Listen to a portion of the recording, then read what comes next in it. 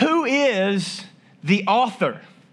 Who is the author of my life? And again, I don't want to just run past this. I'm going to come back to it in a minute, but I'm so grateful for the men and women who serve in all the branches of the military and have given their lives. Some of them even sacrificed their lives.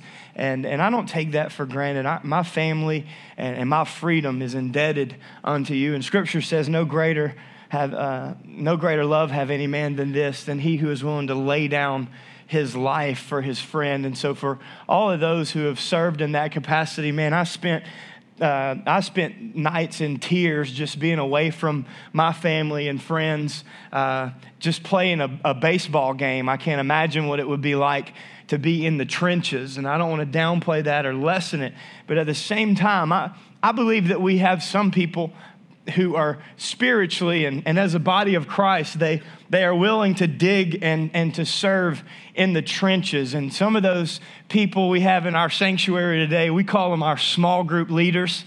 If you led a small group this semester, would you just wave at us? Maybe you hosted one in your house, or you had, there's a several small group hosts and leaders. We had over 150 people involved in small groups this fall, where discipleship is taking place and relationships are being built. Like, you can grow closer to Jesus in a service, in a sanctuary, in the midst where 2 or 3 are gathered. You can grow closer to Jesus in a Sunday morning in rows, but you develop relationship in circles. Connections are made in small groups and in circles. And this isn't just like a cultural thing that we're trying to be a part of. We believe that small groups is a biblical mandate, that the people met in the temple and they gathered house to house. They walked through life together. And so I just wanted to honor our small group leaders and all of those who are a part of small groups this semester. And I want to challenge and encourage you even today to begin to evaluate and pray, man,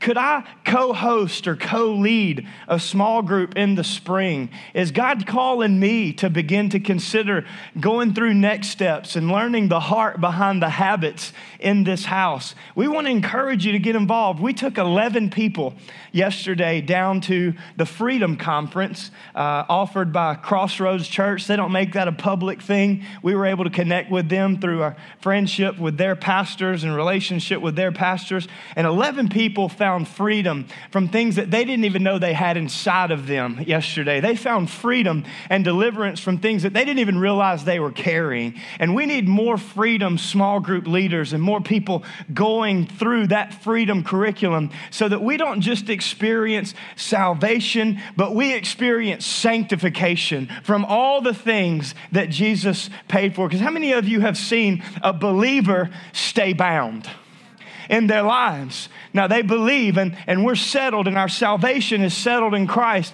and yet we live a life of bondage, and we live a life where we're carrying a weight that Jesus actually already carried up the hill of Golgotha and paid for on the cross at Calvary. And those things happen. The Scripture says, confess your sins to God, and He is faithful and just to forgive. But you confess your sins to one another and pray for one another so that you may be healed. And we want to write a story of healing and freedom and victory, not just through connecting with Jesus, but connecting with the people who Jesus is saving and sanctifying and discipling. This is my story. This is my story. Who is the author? John the Apostle writes in 1 John chapter 1, verse 1. This is in your notes. John says, we proclaim to you. Who is the we? The we is the people that John connected with in his discipleship walk, the relationships that he formed in following Jesus. We proclaim to you the one who existed from the beginning. Who is the author?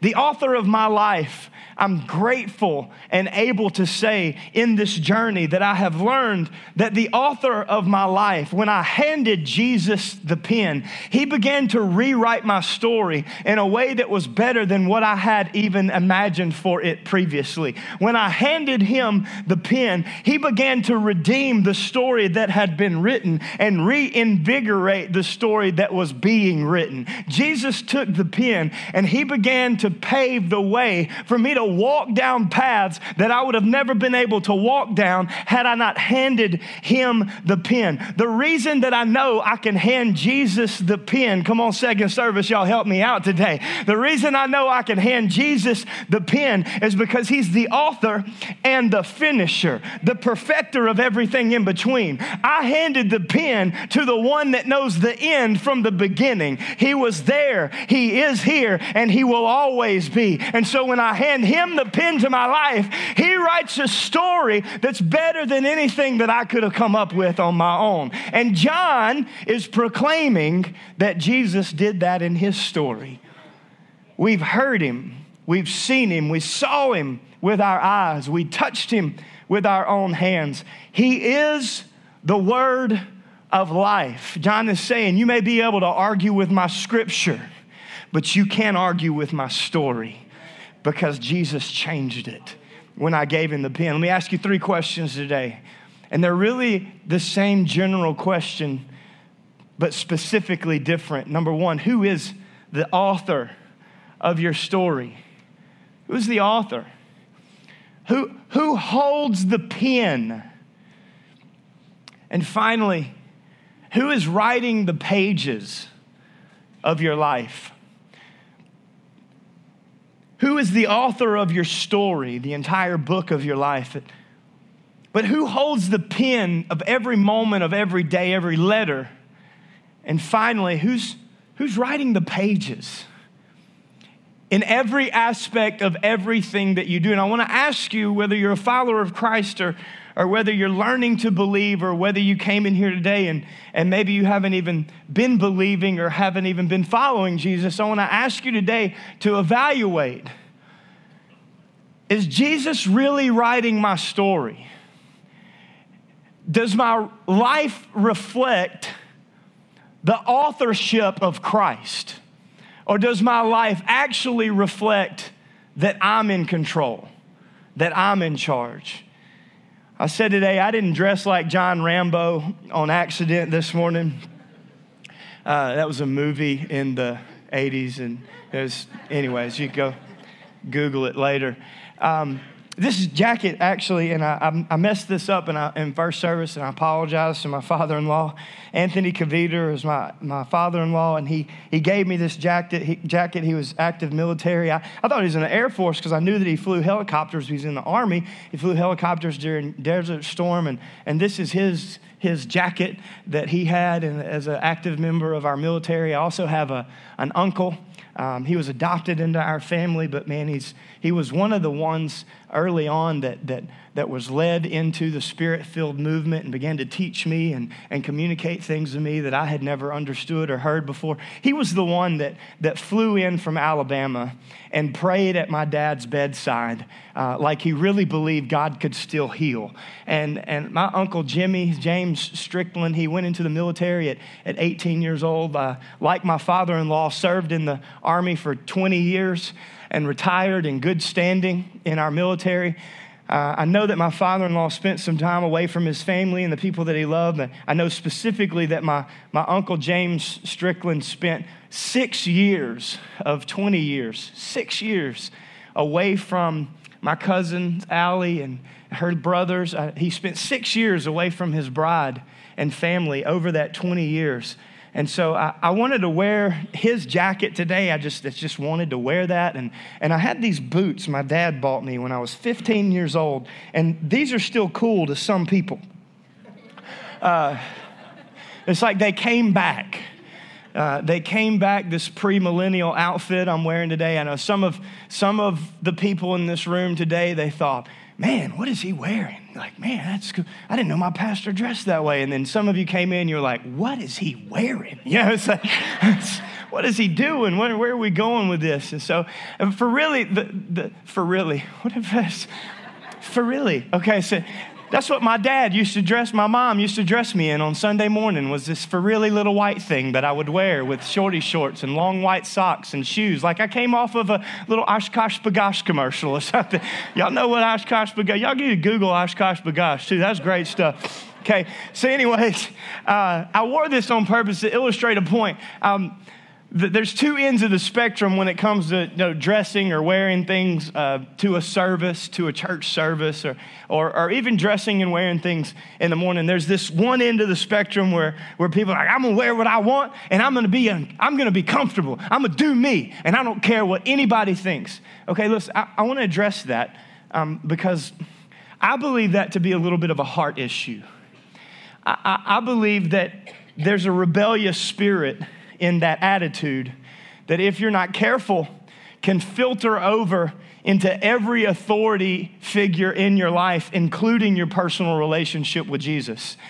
On the other end of the spectrum are not these people that think, I don't care what anybody thinks, but you look down your nose, or we look down our nose at people and we say, what are they thinking? Like they put that on purpose, looked in the mirror and thought, yep, that's what I was going for, and then walked out of the house and made that decision intentionally. I never make fun of things that people can't help.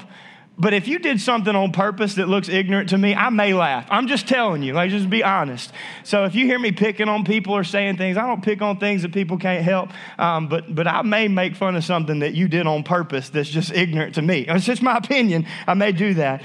But what we do, if we're not careful, we're over here and we say, I don't care what people think. And then ultimately what we're saying is, I don't care if I have influence in Jesus' name. What we're saying is, I don't care about the people that God puts in my path. I'm going to ignore the spirit of excellence that caused the prophet Daniel to rise to the top of the culture of tyranny. I'm going to ignore that spirit of excellence. I'm going to rebel, and I'm going to live how I want to, when I want to, where I want to. And I don't care whether my witness is affected, and I don't care that I'm going to have to give an answer for that. But then way over here, and I'll tell you a story to illustrate. I had a friend in Searcy, Arkansas, and my friend drove a garbage truck. Now listen, when I was a kid, I would go out on the swing with my Nana, Deanne Fry, and she would make me some coffee milk, as Gabriel calls it today, and we would swing and wait for my dad or my mom to come pick me up. And I thought it was the coolest thing. They used to pick trash up there in the afternoons for some reason, but that trash truck would come down the road, and there would be this cat on the back of the truck. You remember then when that was legal? He would be on the back of the truck. They had a footstool for this brother, and he would be standing on the back of the truck, holding on to the truck. He would jump off the truck and take the trash, throw it into the canister, jump back on the truck and ride off. And I thought as a child, that's what I want to be when I grow up. That is cool, man. I want to ride on that truck. That is awesome. My friend who got up at 3 o'clock every day, 3 a.m. every day, and drove a trash truck and spent his life finding a place for my trash, served our community in that capacity and worked hard to provide for his family. He was testing the waters, if you will. He was looking over the fence. He was coming to service. In fact, he was kind of sitting in a sanctuary a little bit bigger than ours. They still had pews. He was kind of back here in this corner. He sat down, and my friend was he was in a tough place in life, and he had a rough previous life, and most of it was illustrated in ink on his arms and neck and back and face and down each side of his body. And I don't have anything against that. Jesus is coming back. The Bible says on his robe and on his thigh is written King of Kings and Lord of Lords. And so Jesus has a tattoo. Okay, anyway, so he was covered in tattoos, and listen, he had rings, like he had rings for his rings, okay? This brother had like a ring going through his nose and a ring hanging off the ring that was going through his nose. So when he looked this way, he had a little jingle, like if we needed somebody to just this for us in the sanctuary, he could keep time for us. Anyway, so he was sitting in the sanctuary, he's in church. He was in church, sitting in the sanctuary, and there were 3 little ladies behind him, and I guess I guess y'all are in trouble. If I get older and can't hear and I talk louder than I already do, everybody around me is destined for doom. But apparently, the older that you get, if you have a hard time hearing, you just begin to talk louder, whether you realize it or not. Okay, so they were speaking, apparently, either if they were doing this on purpose, then shame on them. But I think they were speaking in a way that he wouldn't hear them, but they were talking about him. Talking about what he was wearing and how he was covered and all this stuff hanging, all that junk hanging off of him and blah, blah, blah. And he heard them. And he got up and he walked out of the sanctuary that day. And we ended up winning him back and through relationship, getting him plugged back in. And what I'm trying to illustrate is I've been a part of congregations who were more concerned with what someone was wearing than the fact that they were there. And I don't think that either one of those is okay. I don't think it's okay to say, I'm going to do whatever I want to and I don't care what anybody else thinks. But shame on us as a church if we make somebody feel uncomfortable because they don't know how to fit into our culture. Listen, it is not our job to fix them. It is our job to find them a place to fit, to lead them to Jesus, and stop expecting them to know what we know when we already know Him. If we can get them to Him, then He will fill them and He will fix them, and we don't have to do it for Him. That's His job. Listen, friend, if they're not listening to the Holy Spirit, they're not going to listen to you. Lead them to Him. When we forget our purpose, when we lose our purpose, listen, we lose His people. And families are affected by our opinion and our preference. And by the way, I have never led anyone to Jesus because of my opinion. Not one time has anybody listened to my Facebook rant and put in the comments, "My Lord, have mercy. The light has just come on for me. Could you call me and lead me in a prayer of salvation right now?" That's never happened. So I don't spend my life, as my mentor would say, I don't spend my life trying to prove a point.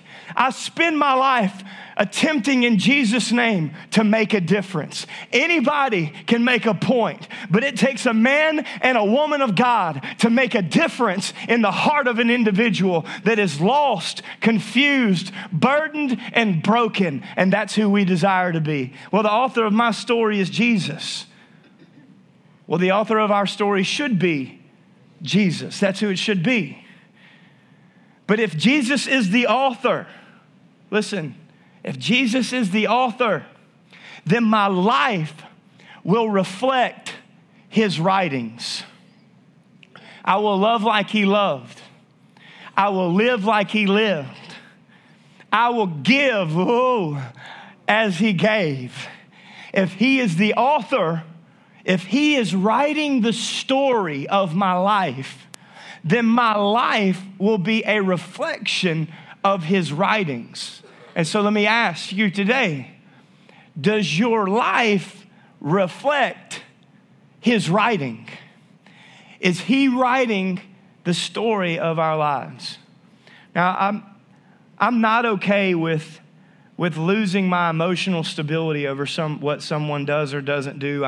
I'm not saying I never do it. I'm just not okay with it. God help me. I'm not going to do that. And if I do, I'm going to apologize.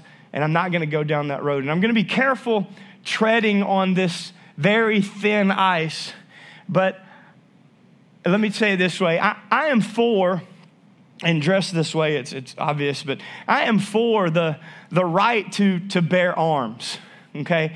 I am for the patrolling and the protecting of our borders. Those are my values. Those are my convictions. I'm for those things. Listen, I lock my doors at night, okay?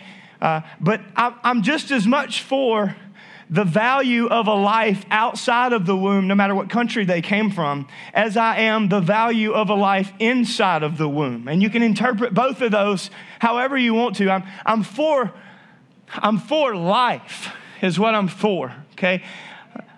I lock my doors at night. And if you come into my house, unwelcome, unwanted, or with the wrong intent, there are guns, plural, waiting for you. Not singularly, but plural guns, like all over, waiting for you. And so I'm for those things, okay? But listen, here's what I'm not for. I'm not for losing my witness, my influence, my credibility, my sanity, or my emotional stability. Whether I win or whether I lose, I do my part as a citizen in this country, and then I allow whatever is done to be done. So here's what I want to say. I didn't stay up late Tuesday night waiting for what would or would not happen. And when I woke up Wednesday morning, whether I was upset or whether I wasn't, I didn't allow what happened to dictate what I did that day. Because Washington is not writing my story. The King of Kings and the Lord of Lords, the one who is building a kingdom not made by the hands of men. He is the author and the perfecter, the finisher of my life.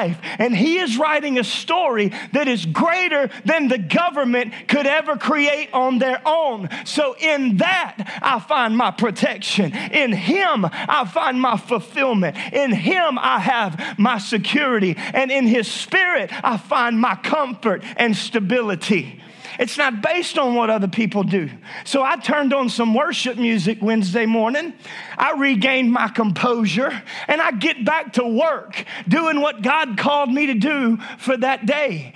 This may be a little edgy. This may be a little in your face, but I want to remind some of those this morning who have these convictions as I do. I'm a political science major. It's my bachelor's degree. I spent 5 years. I know you're only supposed to spend 4. I spent 5 years studying this stuff. I have a graduate degree in Christian leadership. These things are important to me, but I want to convince you this morning that our calling and our commission is not to convert people to conservative values. Our calling and our commission is to convert people to Jesus Christ. And when we convert to people to Jesus, then his conviction will lead them to the cross of Calvary. His conviction will lead them to adjust their values and their morals, because moral standards are based on moral standing. And if you're not standing in Christ, then your standards won't be where he is. But when you are standing with Jesus, then you will have the same conviction. You will have the same values. And I don't have to worry about trying to do Jesus's job for him. Let me remind you that the early church was built in the face of tyranny. The early church was built in the face of Roman government, Roman Empire. And for 300 years, Christians gave their lives for the sake of the gospel. For 300 years, Christians gave up their convenience, gave up their comfort, gave up their security, and said, I will follow Christ no matter the cost. And at the end of 300 years, because Christians understood that their purpose was to convert people for the sake of the gospel, the government recognized that the Christians had something that they didn't have. And the state of the nation was changed. The conviction of the king on earth was changed by the conviction of the king over all the heavens and over all the earth.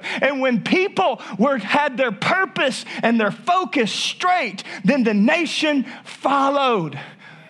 So I'm not saying this morning, listen, I'm not saying that we shouldn't be concerned over the state of our nation. That's not what I'm saying, okay?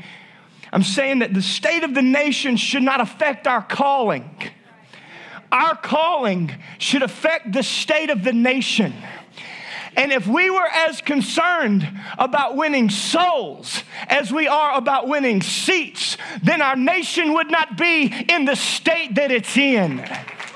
That's what I'm preaching, because it's my conviction.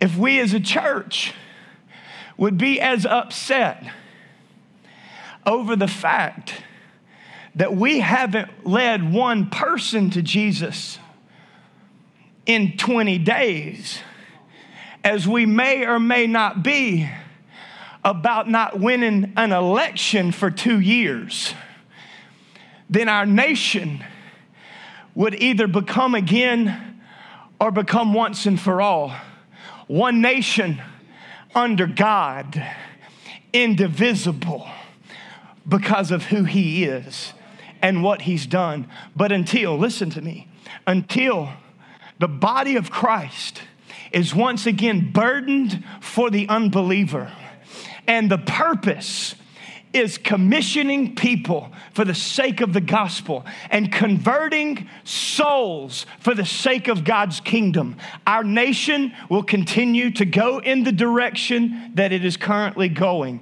and we as a church will be held accountable.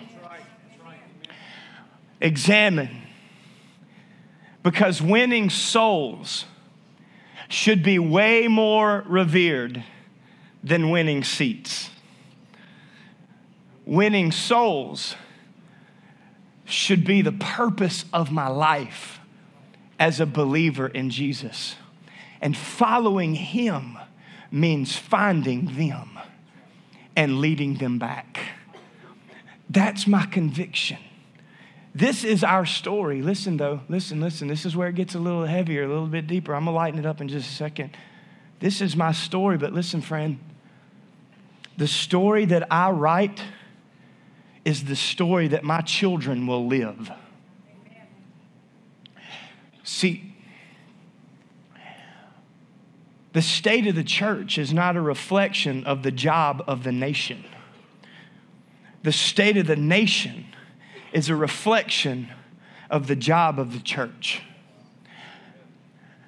And if early Christians could convert a pagan empire, then the Church of America should still be convicted by who they are not or who they are, leading for the sake of God's kingdom. When we're more concerned with winning souls for the sake of the kingdom than we are winning seats for the sake of our cause, we will turn this nation back around in Jesus' name. And our children and our children's children will point to the revival of 2019 and 2020 when the church gained the purpose of Christ back in their heart and reached the people of a nation with God's plan for them and his bride. And that's what we look to.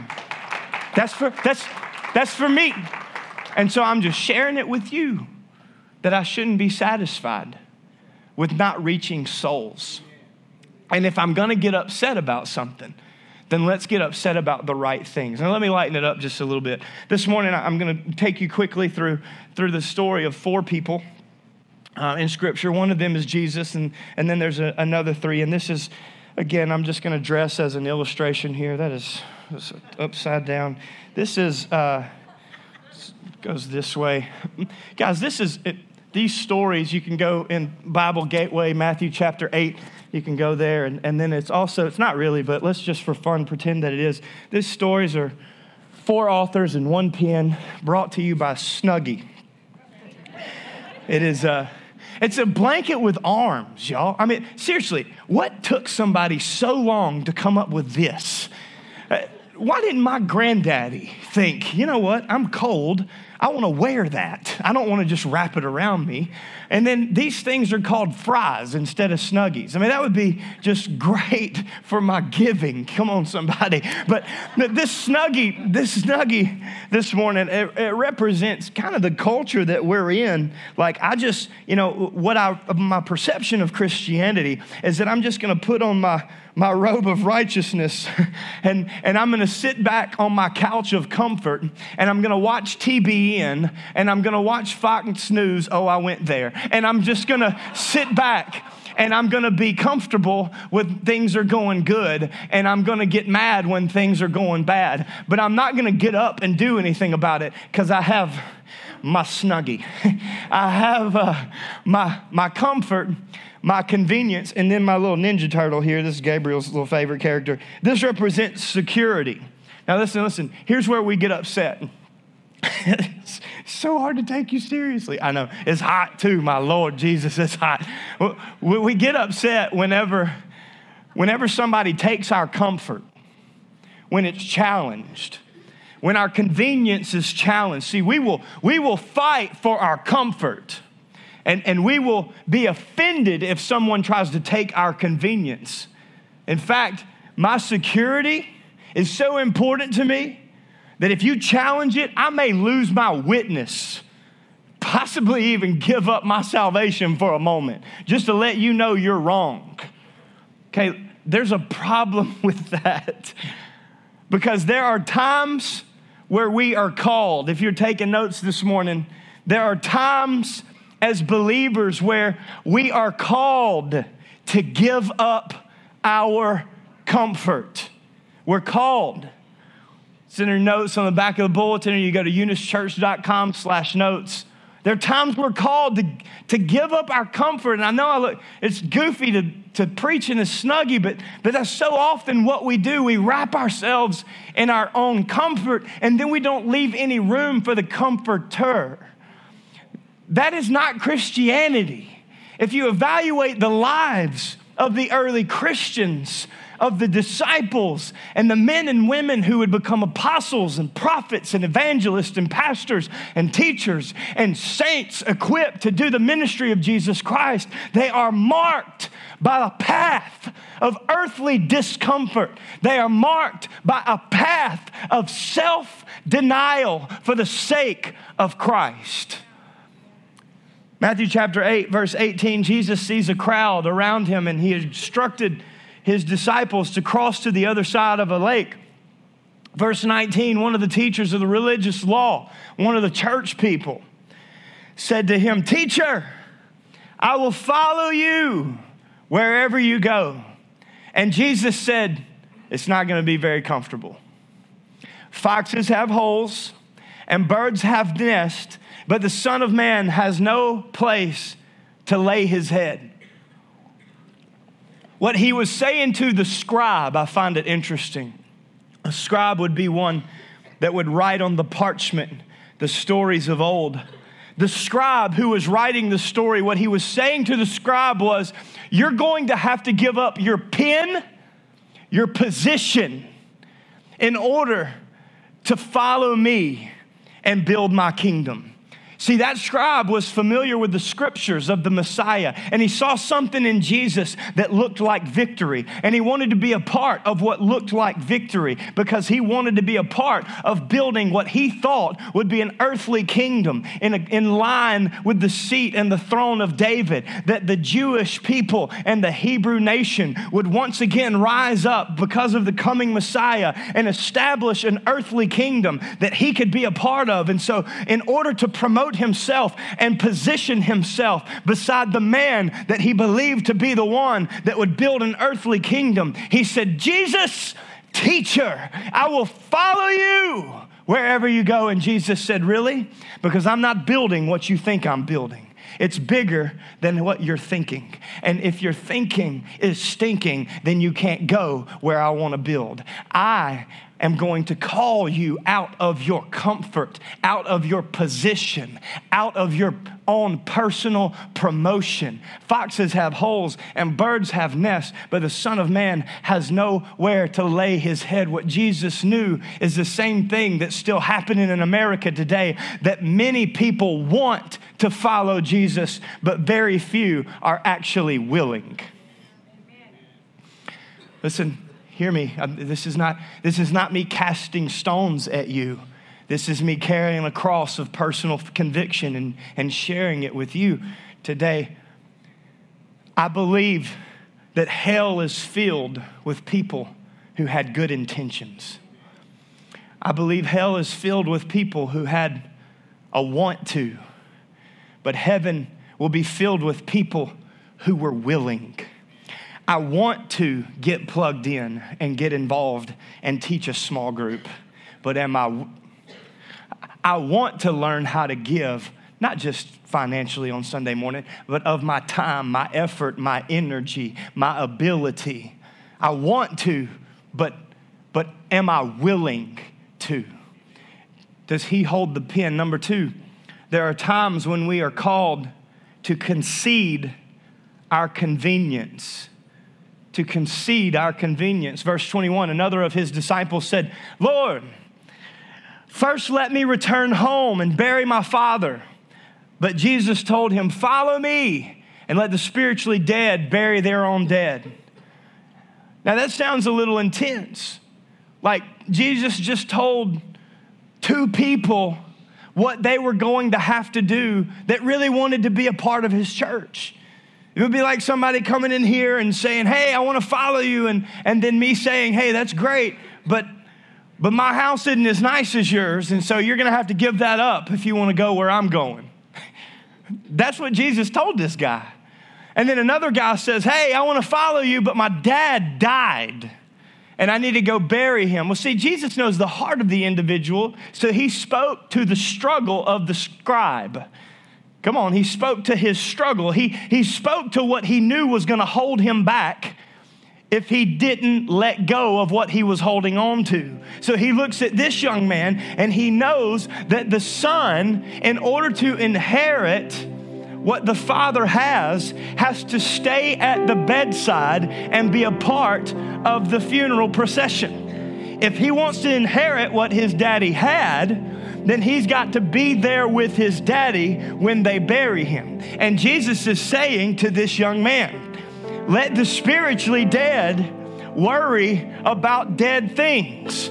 If you want to follow me, come follow me. Stop worrying about your inheritance. I don't need your inheritance. I have my own. And it's not found in earthly treasure. It's found in the heart of men and women who do not yet belong to me. So he told that man to follow him now. Now here's what's interesting. In Matthew chapter 8, you see all these stories of Jesus healing people and filling people and casting out demons and performing many miracles. In fact, at the top of Matthew chapter 8, we just saw a story about a Roman centurion. The Roman centurion, a non-Hebrew, non-church goer, looked at Jesus and asked Jesus to come heal his child. And Jesus said, I'll come. And the man said, you don't need to come. I just need you to speak the word and my child will be healed. And Jesus said, faith unlike this exists not in our nation, in the nation of the Jewish people. And the church doesn't even have this kind of transformational faith. And this man has that faith. What Jesus was saying is, if I could just get my people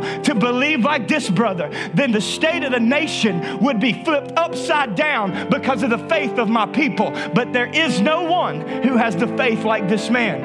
And this story is a resonation of what takes place down here in verse 21 through 23, when Jesus looks at the man who has a dead father and says, let them bury themselves, you follow me. Okay, Matthew got so tired of writing about the miracles that Jesus was performing. In Matthew chapter 8, the Bible says, and Jesus came into this place, he healed many people, he cast out many demons, and he performed many miracles. Like that's how often Jesus was performing miracles, and Jesus was moving in people's lives, and Jesus was truly changing everything. So I present to you the theory today that if this man would have been willing to lay down his inheritance, we would probably see another miracle of another dead man being resurrected to life in the name of Jesus Christ. He probably missed his miracle because of his lack of obedience. Because I just know Jesus well enough that if that man would have sacrificed for just a moment, if he would have surrendered his own story, then Jesus would have made a 180-degree circle back to his house, spoken one word, and the dead daddy would come back alive in Christ, and the whole household would have been saved in the name of Jesus. But instead, we read his story. One more. Mark chapter 10. Final point this morning, there are times where we are called to cast off the restrictions. And y'all, man, look, it's hot. I ain't even gonna lie. I didn't do this in first service. I pray there's not a ton of sweat stains. Looks like I've been wearing. I'm gonna keep my arms down and stuff. There are times where we just cast off the constriction of our former perception. We just gotta take that thing off and believe differently, live differently, and act differently. And this rich young man comes to Jesus. As Jesus was starting out on his way to Jerusalem, a man came running up to him and he knelt down. Can you see him? He runs and he kneels down and he falls down to worship. And he says, good teacher. He said all the right things. He did all the right things. He sat on the front row and worshiped freely. He gave every Sunday. He said, good teacher, what must I do to inherit eternal life? And Jesus is like, why are you calling me good? You don't even really know me. You know of me. Why are you calling me good? Only God is truly good. But to answer your question, you know the commandments. You must not murder, commit adultery, steal, falsely testify, or lie. You can't cheat on anyone. You need to honor your father and mother. And the young man says, teacher, I've obeyed all these commandments since I was young. Come on, y'all. This dude, every one of them, like you ain't never one time in your teenage years lusted after something you weren't supposed to. You a lying fool. He said, I've done all of them. Listen, that's what we do today. We look at where we are and we look down our nose at where people are not. And we go, man, we forget where we came from. We forget our fallenness, and therefore we are not able to be used in the life of the people who are still fallen and broken and hurting because we're too busy patting ourselves on the back and giving ourselves credit for what cost Jesus everything. He said, I've done all of that since I was young. And so Jesus, if I would have been him, I'd have started naming times he didn't, just in front of everybody. But that's why I'm not Jesus. Okay, so here's what Jesus did. Watch this, verse 21. Looking at the man, Jesus felt genuine love for him. Jesus looked at this man, he said, my God, the fact that you think that means you sat in my house for 20 years and you never understood that this thing was bigger than you. You were plugged into church. You were involved every Sunday. Maybe you even came on Wednesday night, learned how to tithe faithfully and give over and above in offerings. And you thought all of that was salvation. You came every week, involved in small groups, and you fed yourself, and you never understood that the purpose of your salvation was so that you could serve somebody else. And the greatest fulfillment that you could ever receive is to give and invest into the life of someone who is not yet standing where you are. You were involved, and yet you were never influential into anyone or anything outside of you. Hello, Church of the United States. The Bible Belt mentality. I was raised in this thing. I get it. I've been there. I understand. So Jesus says, go and sell all your possessions and give the money to the poor. And you will have treasure in heaven. Then you can come and follow me. And in verse 22, at this, the man's face fell and he went away sad, because he had almost as many possessions as we do. We get offended when a pastor gives too many offerings, too many opportunities, when the church asks for you to invest in what they sense God is calling. And as a pastor, I carry the weight of not offending you by asking you to ask God how to give. And we're very careful even in our language every week, because we don't want you to be the rich young ruler that walks out when we could have just simply said something in a different way. And Jesus makes no apologies in this passage. Now, I'm not Jesus, so I'm a little more careful, but he makes no apologies. He doesn't just ask to give in an offering. He says, if you want to follow me, then you'll go sell everything that you have and you'll give it for the sake of my kingdom. If you want to follow me, you can look at your bank account and see where your heart is. If you want to follow me, you can look at this expenditure of your time and see what you care about the most. If you want to follow me, you can evaluate what you invest the most energy and the most effort in, and that is your God. And we wonder why our nation is going to hell in a handbasket.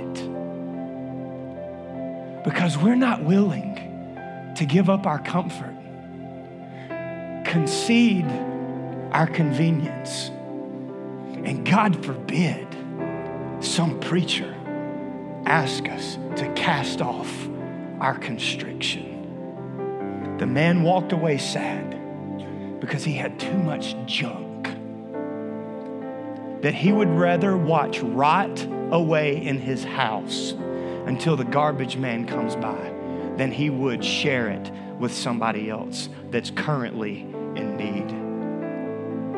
Will we give up our comfort? I know it's heavy. But the only way that we'll win this city with an authentic and a personal relationship with Jesus Christ is when the people who already claim his name, the people who say he is the author of their lives, have stories that reflect his writings. Will I concede my convenience? And will I cast off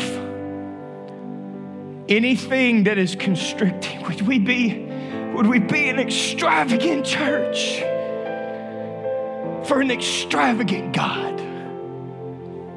Lord, right now I ask that you would help us in this place. God, would we just evaluate whether we're truly living out a biblical gospel? I don't mean this to be hurtful or even as heavy as it feels, but we just carry this vision and this conviction, and it will never happen if we are all rich young rulers, if we're all writing our own stories, and if we all claim to be followers but we're truly spiritually dead. So Father, right now, would you help us? Help us to hear from you before we move, before we gather our things, before we go anywhere. And ask the followers of Christ, the believers in the house today, I want to ask you to ask the question, who really holds the pen? Is Jesus truly authoring the pages of my day, my time, my talent, my ability, my giftings? Does God use that to build his kingdom? Or predominantly, do I use it to build my own? And I want you to pray this prayer, Lord, help me to give up my comfort, if that's what you ask me to do.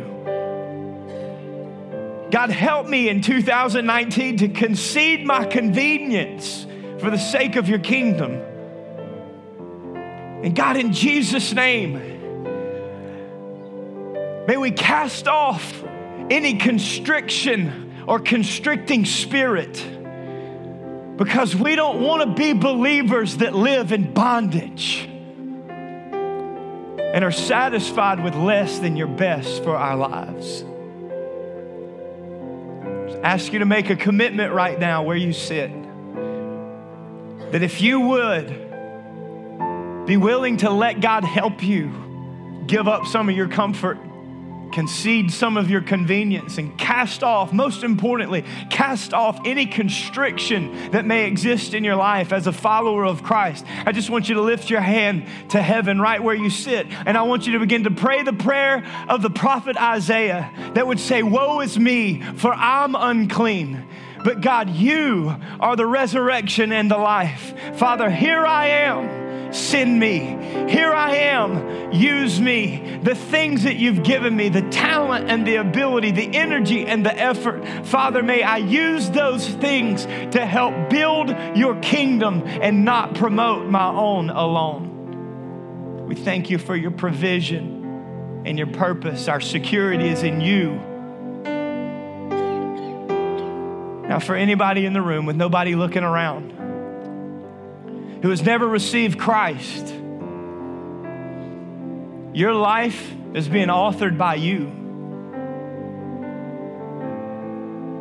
He's not the Lord of your life, and you have not been living for him. You haven't been following him. Today, you can ask for forgiveness. for going your own direction. And you can turn back to Jesus and therefore turn away from the things that you've been doing that are causing condemnation, guilt, and shame in your life. Because Jesus has a better way. If you believe that today and you would be willing to confess Him as Lord, receive the salvation that He has to offer, and take the first step to a new journey because you know that you need to. I just want you to lift your hand right where you are and say, hey, that's me. Thank you, I see you. Anybody else, I see you. I just need to confess Jesus as Lord of my life. I want His way, not my own. I see you, thank you. Thank you. Church, we believe that if we would call upon the name of the Lord, we shall be saved. So right now, as one, whether you lifted your hand or whether you didn't, when I ask you to say this prayer with all of your heart, confess with your mouth the Lord Jesus Christ, to receive salvation and be made righteous in your faith. Come on, let's pray this prayer together out loud. Come on, church, I need you to help them. Say it with me. Jesus, forgive me for going my own way. All the times I built my kingdom, not yours. Help me to give up my comfort, concede my convenience. I cast off all restraint. I give you my life. Save me. Fill me with your Spirit. Help me to follow you with all of my heart from this day forward. In Jesus' name, amen. Come on, can you give Him praise? I know it was heavy, but that's the purpose of the cross.